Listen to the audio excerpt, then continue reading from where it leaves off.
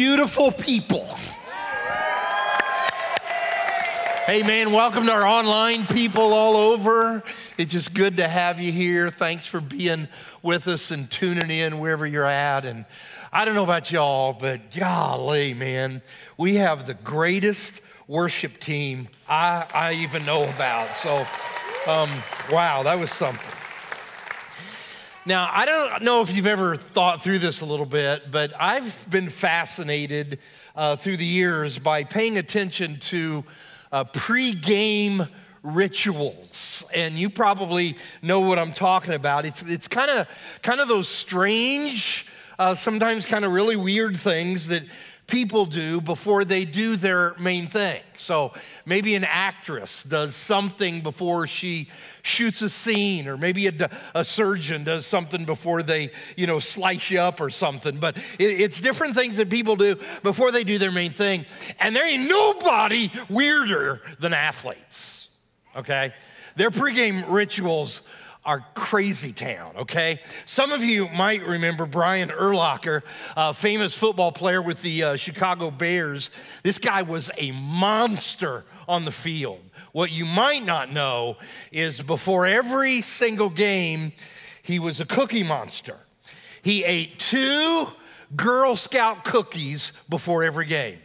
Not 1, not a dozen, 2 Girl Scout cookies before every game. I'm gonna tell you right now, they weren't tag-alongs, because there ain't no way you can just eat 2 of those, baby. You eat a whole box. But it worked, okay? Ends up in a Hall of Fame. Crazy.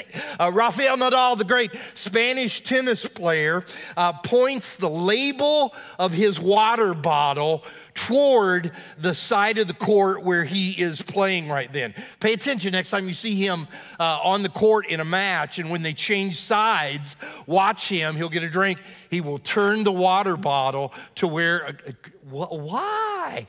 Working 22 Grand Slam championships, okay?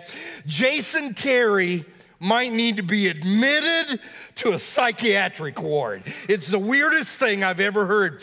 The night before a game, he would sleep in the shorts of his opponents.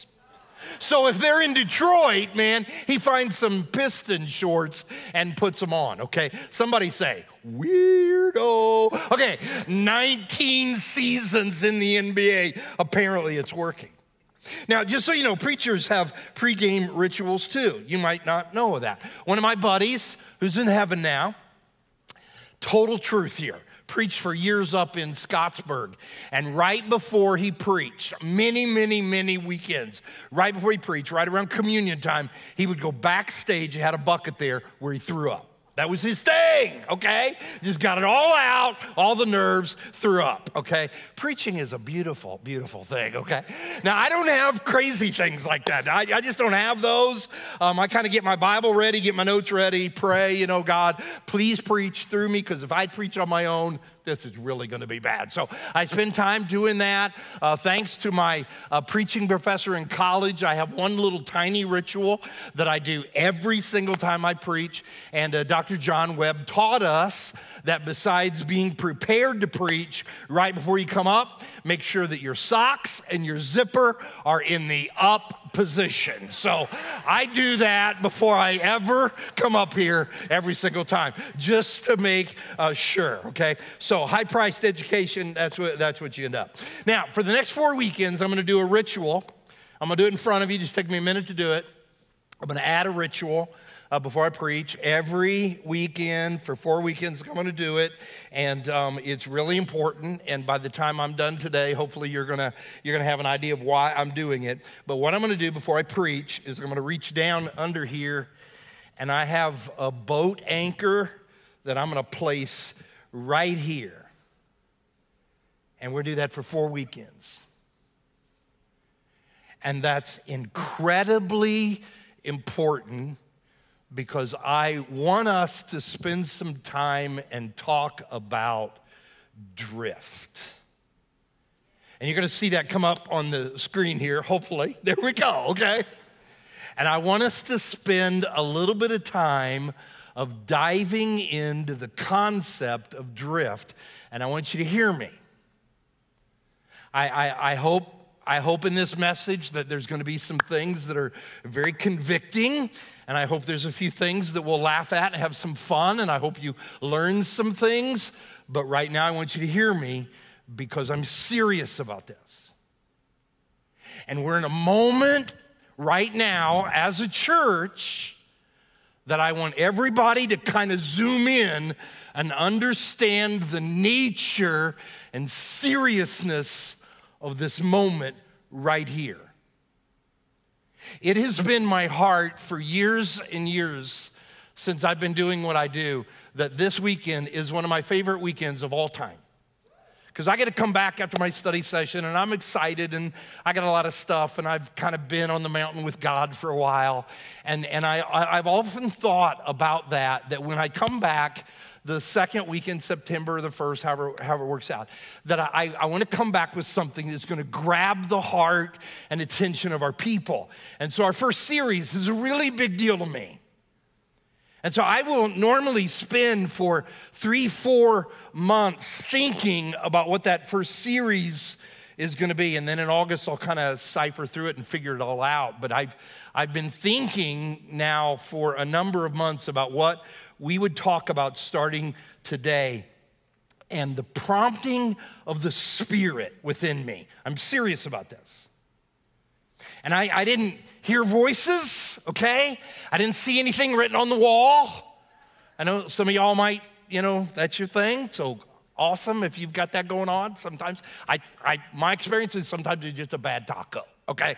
But I didn't get any of that, but I've been around long enough to know and understand what the prompting of the Spirit feels like. And so for a number of months, my mind has just kept coming back to drift. And every time I'd kind of push away from it and think about something else, there was just some kind of a prompting where I really believed that the Holy Spirit was saying, Eastside, we need to talk about this. We need to invest some time and see what this means. And drift is something that happens to all people at various times in their life, and it happens in all kinds of different life experiences. There's just not one little area where it tends to happen. We experience it on a normal basis, and often when it happens, we don't even realize that it's going on. Anybody here, don't raise your hand because it'll be embarrassing for you, but anybody here ever walking in your house and you walk past a full-length mirror and you stop and you look and you go, what in the world happened, huh? I'll tell you what happened. Drift happened, okay? You didn't earn that overnight, okay? Drift happened. And sometimes in more of a heartbreaking aspect, you might remember there was a time where you and him or you and her, you were just the best friends ever, man. You told everything to everybody, and just they were your peeps, man. You were just good friends. Or some of us in this room might remember those early days of marriage, man. You just wanted to be together all the time. And now you look at some of the relationships in your life, and instead of that stuff going on, there seems to be a distance and maybe a division and some tension. And you think, okay, that's where we were, and that's where we are. And what happened there? What happened? Drift happened. And so what I want to zero in on for about a month here is I want to talk about spiritual drift. And this is what spiritual drift is. I want you to see it. It is a slow, sometimes totally unnoticed. It is a slow movement away from a healthy relationship with God. And this is why I really do. I think this is why that when I've prayed and when I've studied and just talked to leaders in our church over the last several weeks and months, this is why I think the prompting of the Spirit has continually brought me back here. Because at no time in my life, and I've been around for a while, at no time in my life, my life is spirituality. It's not just what I do for a living. I breathe it, I eat it, I think about it all the time. And at no time have I ever noticed, please hear me, a greater tendency for Christians to drift spiritually than what I am observing right now. This is where we're living as people and saints in the kingdom of God. And so I think all of that together is why this kind of churning in my spirit says that when we gather back together in September, it'd be great to do something fun and, all that good. And God says, but we've got to deal with this. Now, I want you to know that God was never surprised by this happening. It kind of caught me off guard. I didn't see this coming in recent years, but God is never surprised. He knew that all of us would have an issue with spiritual drift. He knew that. And so in his word, if you're familiar with it and spend much time in it, you know that you come across all the time in different parts of the Bible where God seems to be addressing spiritual drift. And you see words like endurance, persistence, perseverance, continue, remain. Those are anti-drift words. And they're flooded in his word because God knows that we'll probably have to deal with this a little bit.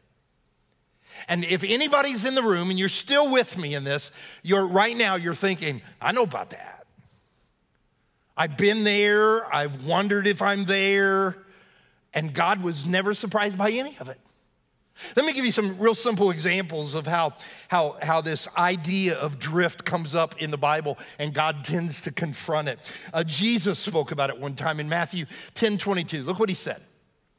He said, he who stands firm to the end will be saved. Watch this. You don't get to the end if you drift. Jesus brought it up. The author of the Hebrews letter dealt with it in a fascinating way. In Hebrews chapter 12, verse 1, it's fascinating because if you're a Bible person, you know that the 11th chapter is this long list of men and women of incredible stories, man, who never drifted. They never drifted. And that's all chapter 11. And then he gets to chapter 12, verse 1, and he says, everything they did, you do. And here's how he said it. So let us run with perseverance the race that's marked out for us. So that is an anti-drift word. About a month from now, we're going to start our Revelation study again online. And so we did the first half of it, the first 11 chapters, and we took a little break, and now we're going to do the other half of it. And if you were with us in the first half of it, you know how many times in those lessons that point came up in Revelation 1:11. God saying, don't quit, keep it going, persevere, don't drift. And what you're going to find out when we get to the second half of it, starting in October, same message going to happen. It's all through the book of Revelation. Don't drift. Here's an example that we're going to come across when we hit chapter 14. It says, this calls, watch this, patient endurance on the part of the saints who obey God's commandments and remain faithful to Jesus. So God knew about this. God knew that we might deal with spiritual drift. It's a real danger. And so the only conclusion that anybody can make right now, if you've got an ounce of love for God, is to say, how can I make sure that never happens to me? And if you're drifting, if you know that you're on that drift right now, or if you're online and you're saying, dude, I am online because I drifted. If you're in the middle of that, the question is, how can I get back to that? How can I get back where I'm going to be? And I want you to hear, there's an answer to that. There's an answer of how to prevent drift, and there's an answer how to fix drift. Watch. It is this anchor. this is it. This is it. And so you might say, what do you mean by that, Dave? Anchors give you a drift-proof life. And if you found yourself drifting, the reason is because of a disconnection to the anchor. Let me tell you stories in the Bible. It's toward the end of the book of Acts, okay? And the Apostle Paul, we talk about him, everybody knows about him, and he is on his way to Rome. And so the book of Acts kind of ends abruptly with Paul in Rome. He just kind of, bump, it's over with, okay? Kind of like a movie like that. And so toward the end of the book, they are on the way to Rome, and they're in a ship on the Adriatic Sea, and something happens while they're on the sea heading to Rome. And it comes up at the end of the book of Acts. And what happens is that they start taking soundings of how deep the water is, and they're realizing in the middle of the night that they are getting close to the shore, and all the rocks, they think the ship's gonna break up. They think it's bad news. And so Paul writes about this, and he says it's in the middle of the night, it's about midnight. He said, we've been out here for 14 days. You can read it in chapter 27, and we start realizing we are drifting toward the rocks. Danger. And so you have this verse, this fascinating verse to me. Fearing that we would be dashed against the rocks, watch this, they dropped 4 anchors from the stern and prayed for daylight. Anchors saved their life. Now I know, I feel bad about this. I know that I'm pulling that out of context for the message, okay? That has nothing, this verse has nothing to do with what we're talking about. Absolutely nothing. And I'm doing what I tell you don't ever do. Don't take something out of context. I get all that. I understand all that. But the principle in that verse is the principle that I am presenting this month. And here's the principle. I want you to look at it in this box. Let's put that up there. When danger is on the horizon due to the drift, anchors will correct the problem. And so what I want to do this month is I want to introduce you to 4 anchors. Those anchors will prevent you from drifting. You cannot detach yourself from these anchors. If you walk away from these anchors, you will drift. And so here at Eastside, we're in this period of time where we kind of have this vision of, we call it living your next. And so you've been hearing us talk about that a lot. Neil said that earlier today in our service, live your next. And so the idea is to always be aware of what the next thing is God wants in your walk, your spiritual journey with him.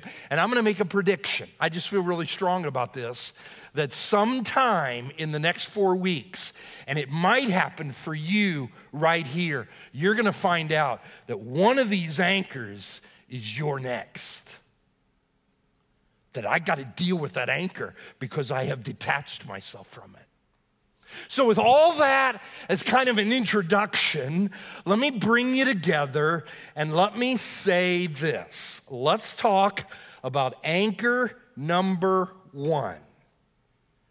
And you're gonna find out when we dive into this that there are some of us who need to hear this.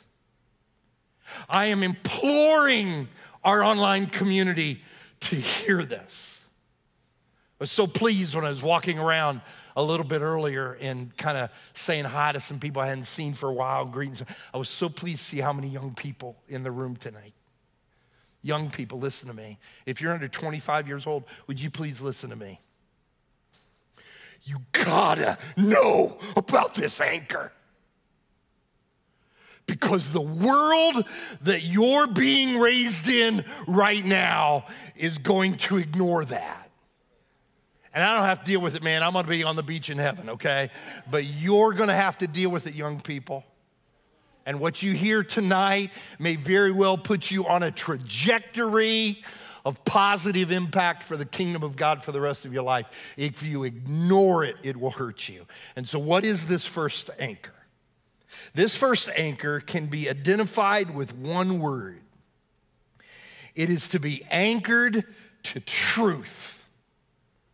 And I want you to see how I kind of define that, what I mean by being anchored to truth. And it comes to this point. I know what's right, and I know what's wrong, and I will not be moved from it. That's being anchored to truth. And you got to deal with that all kinds of times in your life. It probably comes up on a daily basis, and we don't realize that it's happening. It happened to our family a few days ago. We were able to worship with one of our kids who lives out of town, and so we went to church with him and his family, and we had a great time. And his preacher is one of the greatest communicators in America. This guy is off the charts, unbelievable. And he preached a message. We were sitting out there listening to it, and it was just tremendous. It was fabulous, okay? If you heard it, you'd fire me tomorrow and offer him the job, okay? But I'll tell you what, he ain't coming here. But anyway, incredible, incredible message. And what it was about marriage. And what he said in the beginning of it, he said, I'm going to tell you the one thing biblically. I'm going to show you in the Bible. There's one principle in the Bible that if you figure it out, your marriage is going to be incredible.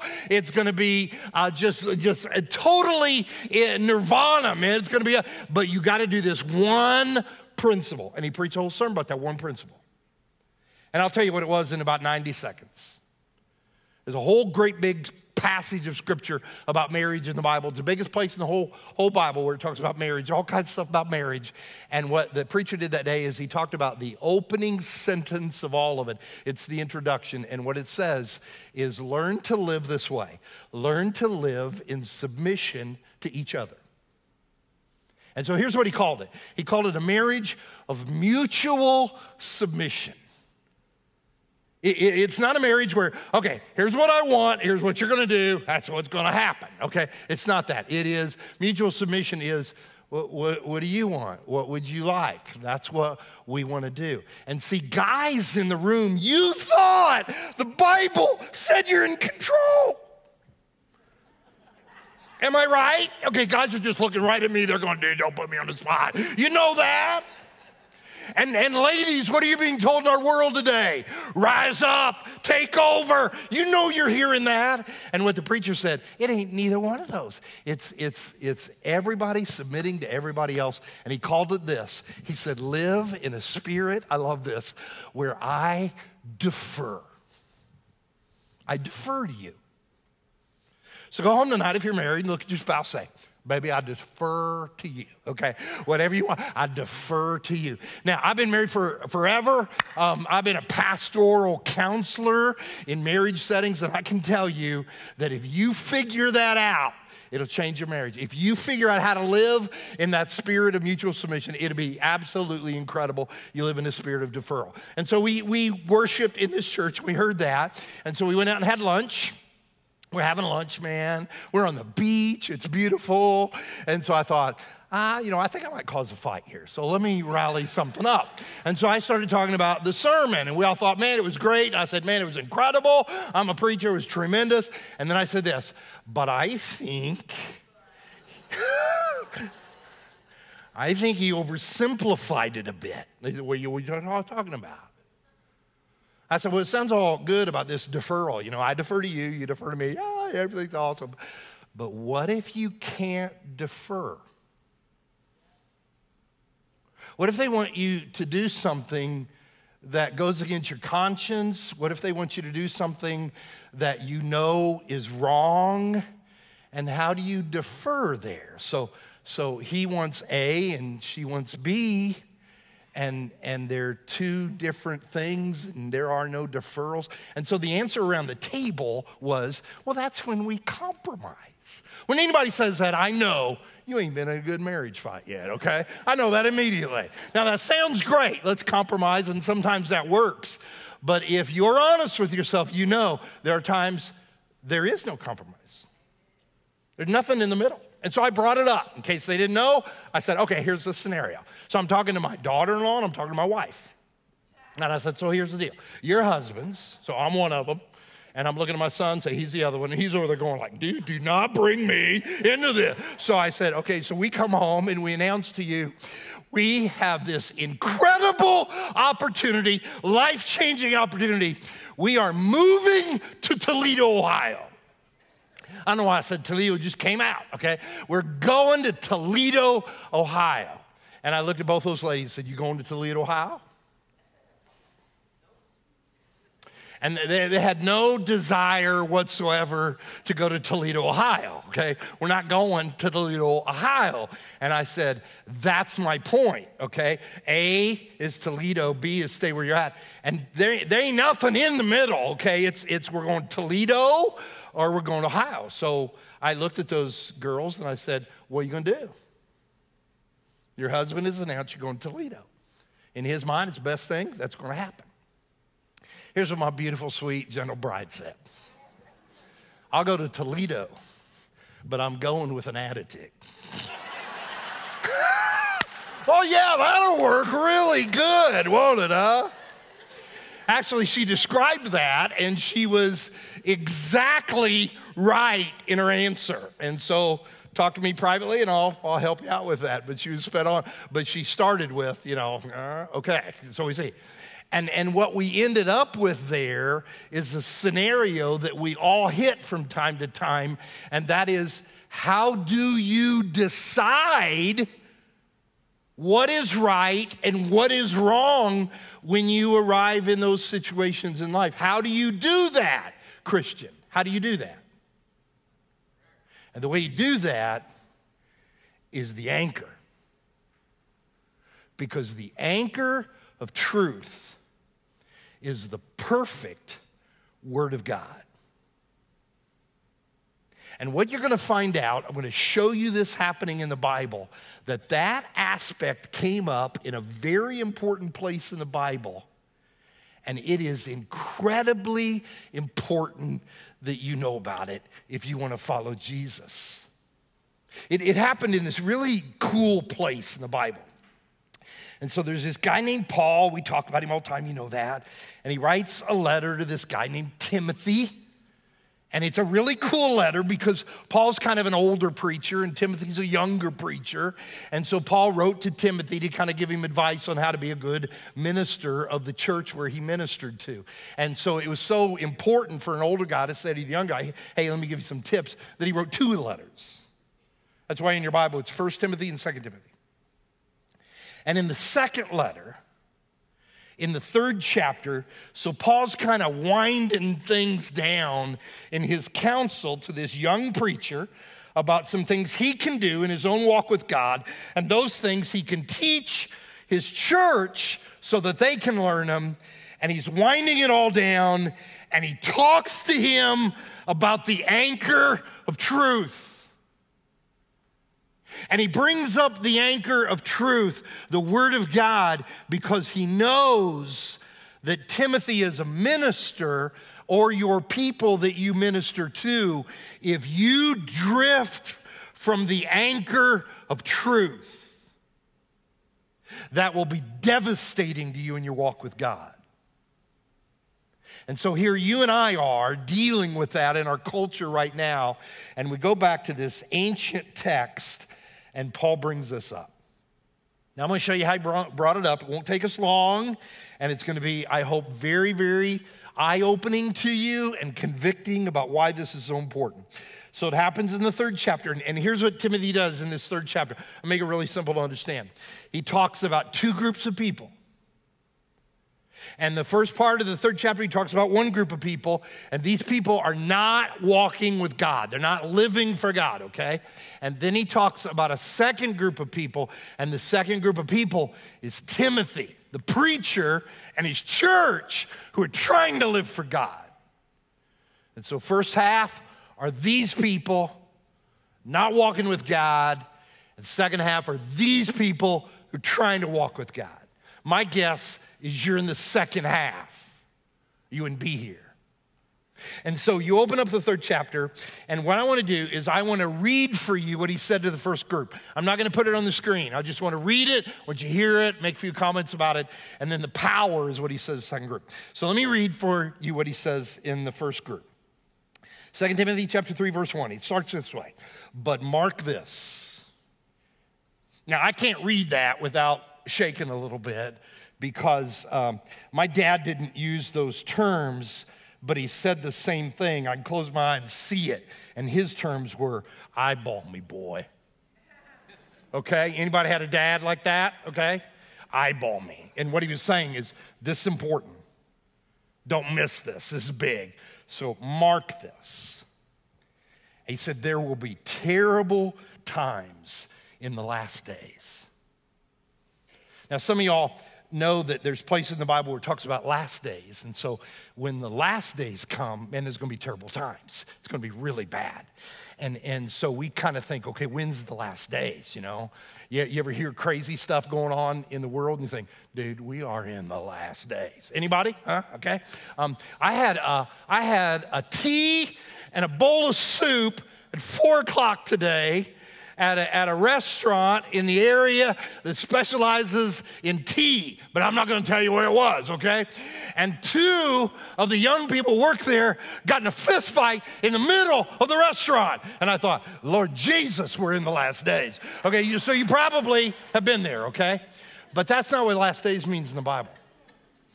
Because there's places in the Bible where in the Old Testament they said we're in the last days. When the New Testament kind of started in around 30, they said, we're in the last days. This book here, written much later, is saying, okay, last days still to come. So when in the world is the last days? The term last days in the Bible means, it's just a metaphor that as we get closer and closer to the end, watch this, as we get closer and closer to the end, things are going to be worse. They're going to keep getting worse. And he tells us what's going to make it worse. You know what's going to make it worse? People. People are going to make it terrible.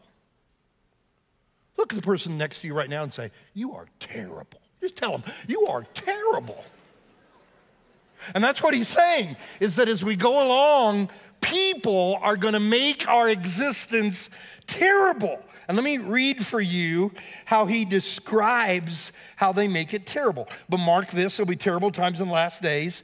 People will be lovers of themselves, lovers of money, boastful, proud, abusive, disobedient to their parents, ungrateful, unholy, without love, unforgiving, slanderous, without self-control, brutal, not lovers of the good, treacherous, rash, conceited, lovers of pleasure rather than lovers of God, having a form of godliness but denying its power, have nothing to do with them.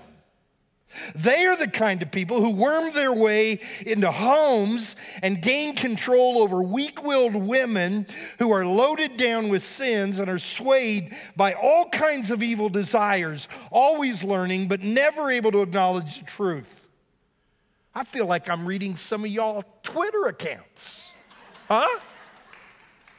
So, you're right now you're thinking, okay, where's all this going, Dave? Where's all this happening? Well, chapter 3, he's ending the conversation. Remember, he wants to give advice to young Timothy and his church who are trying to live for God. That's us. That's us. And he says, let me tell you about these people first.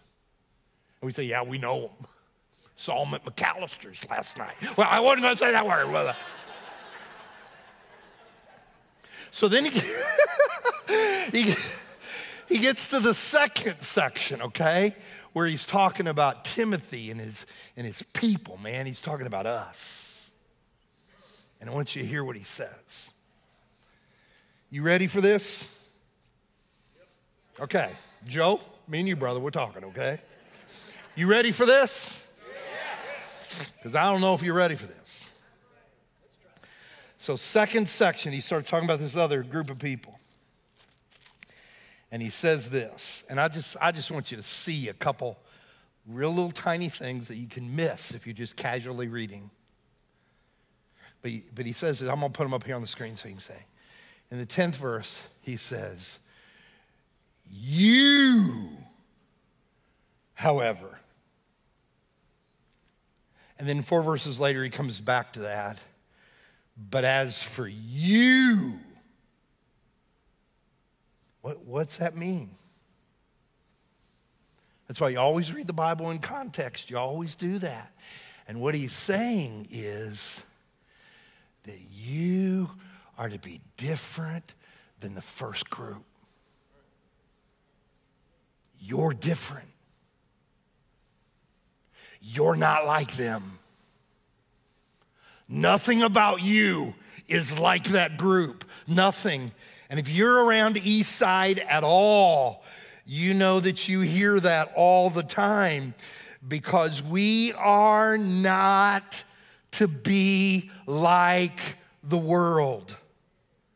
When those of us inside here start looking like those who are outside of here, then we have a problem. Our job is to conform our lives to Jesus, not to conform our lives to how the world lives their lives. And so Paul shouts it from the mountaintop in the second half of the 3rd chapter, when here's how the world is living. But you, however, you are different. And so the answer that comes on the heels of that is what's different.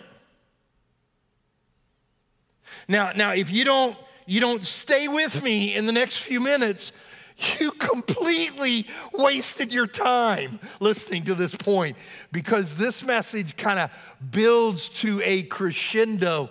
And the crescendo is what's supposed to be different between us and them.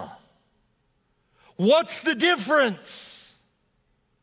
And it's kind of, you look at it and you think, well, duh, man, it's really simple. I mean, just look at it. First group was ungrateful, so let's be thankful. First group unforgiving, so let's be full of grace. First group disobedient to parents, let's honor our parents here. First group abusive to women, let's be respectful of women.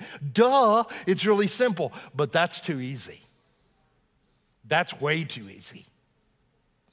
Because all those things, listen carefully, all those things, how we're dealing with our parents and how we're rude, all that kind of stuff is only the effect, the result of what's different about us. And so what's different? And Paul brings it to light that there is one difference among us from those who do not walk with God. There's only one difference. Let me show you how he says it. But as for you, we already looked at that. Continue. You see that? Continue in what you've learned and have become convinced of. You say, Dave, what's it talking about? And if we read the rest of the 3rd chapter, we would find 2 different times that Paul talks about what we have learned and what we have been convinced of, and what he describes it as the sacred writings. That's the word for word in the Greek language, the sacred writings. Many of your Bibles translate it with holy scriptures. And what he's talking about is this. Watch.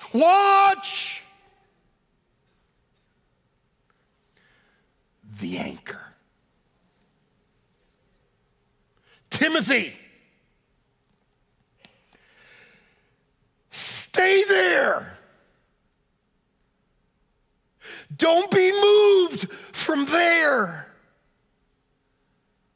Dive there and never move from there, because the first group, watch, now it all makes sense. Everything we see on the news, everything we see in social media, every crazy thing we see happening in the world, now all of a sudden you and I understand what's going on, because the first group, watch, don't miss it, watch this, the first group, they done left that. They done drifted away from it. They went on from that to new things and better things and bigger things in their mind. But you, Timothy's church, you, Eastside, stay there.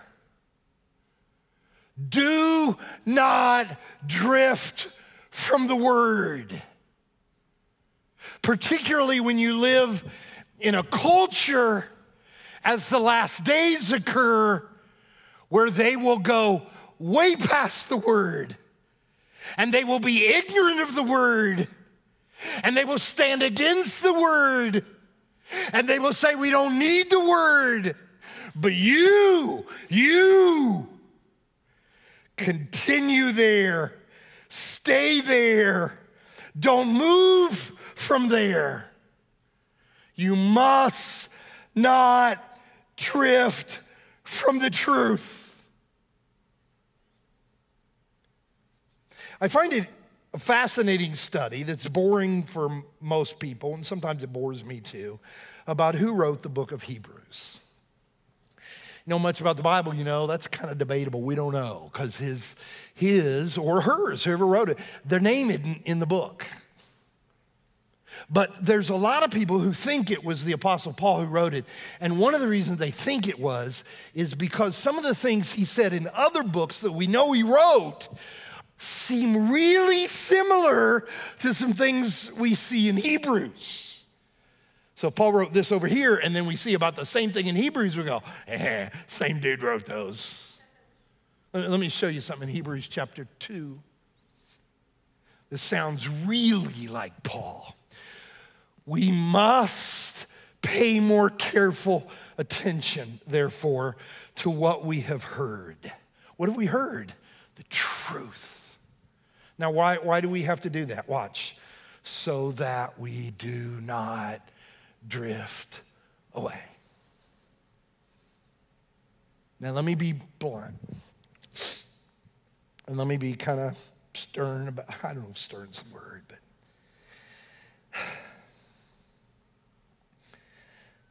I am incredibly amazed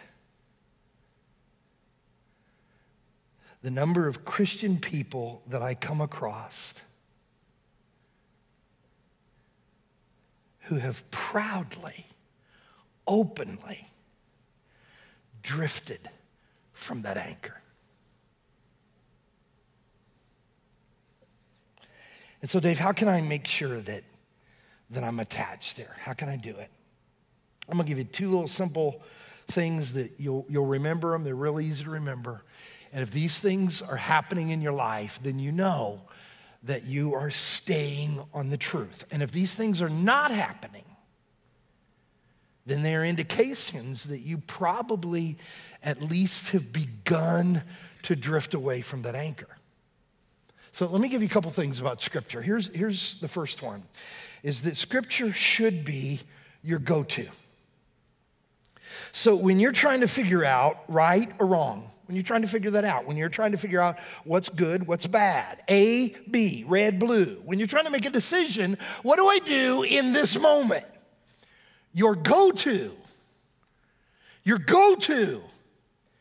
Did God give me counsel about what I'm experiencing?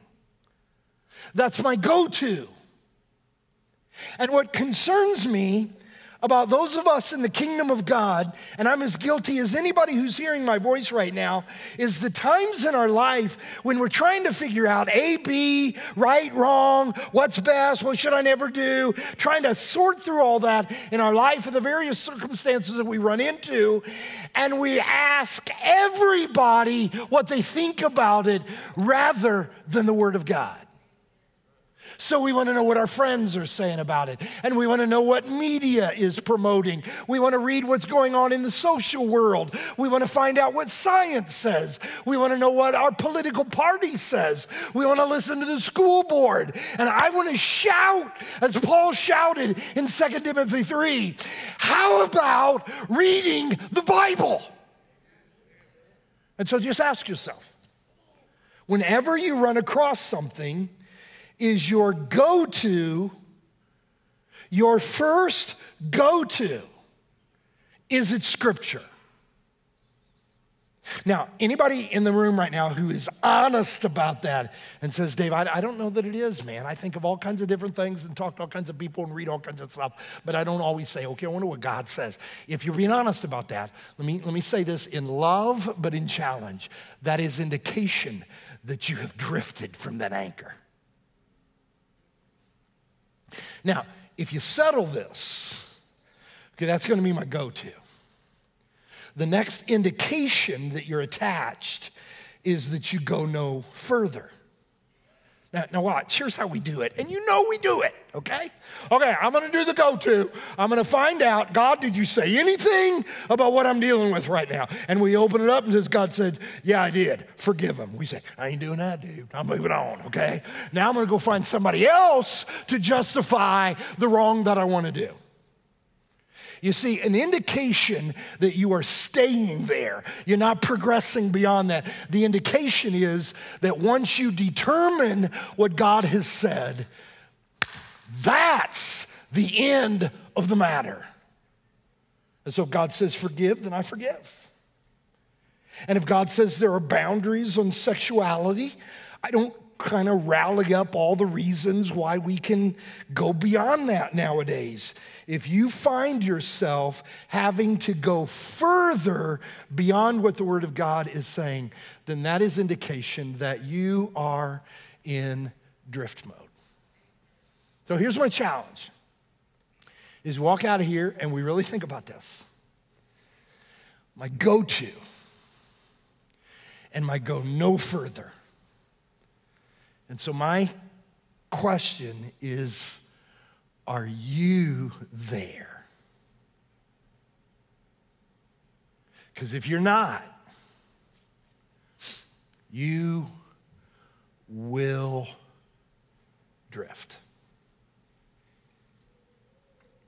A number of years ago when our children were just little kids, we were the recipients of some very kind and generous people. And they gave us their lake house for a weekend, and they gave us their pontoon boat for the weekend. And so we went down there as a family of 5, and me and my bride and our little kids. And man, we had a blast. And we were out on the lake one day, and it was just a perfect day, man. It was beautiful. It was in the fall, and we're just having a ball and going around in the pontoon boat. And it's just beautiful down there. And we found this little cove area, and wasn't anybody around, man. It was just us. It was real quiet and serene. And we said, man, this is it. So we're going to have a picnic on the boat. We're going to get out and float around and swim in the water. We're just having a blast. And so we pull the boat over there, and we get everything all ready, and we're getting ready to go swim. And I tell one of the kids, throw the anchor out, man. So he grabs the anchor and whoosh, splashes go down. And so we go out and we're swimming and having a good old time, laughing. And I start to looking after a while, and I'm thinking, man, that boat it's way over there. What happened? And so I swim over there looking for the anchor, and there ain't no anchor. And so I yelled at my son who threw the anchor out. And I'm not going to tell you what son it was, okay? It was not the younger one or the middle one, but I will not tell you who did it. And I said, dude, you throw the anchor out? He goes, yeah, man, I threw the anchor out. And what he did not do is he didn't look and see if the rope was attached to the boat.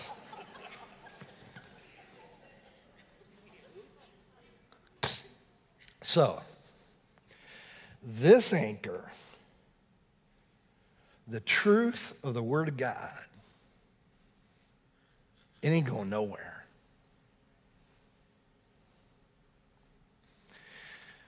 But you've got to attach yourself to it. And if you don't, going to drift. And early on, it'll be unnoticed, and you'll keep drifting and drifting and drifting until you wake up one day in Toledo.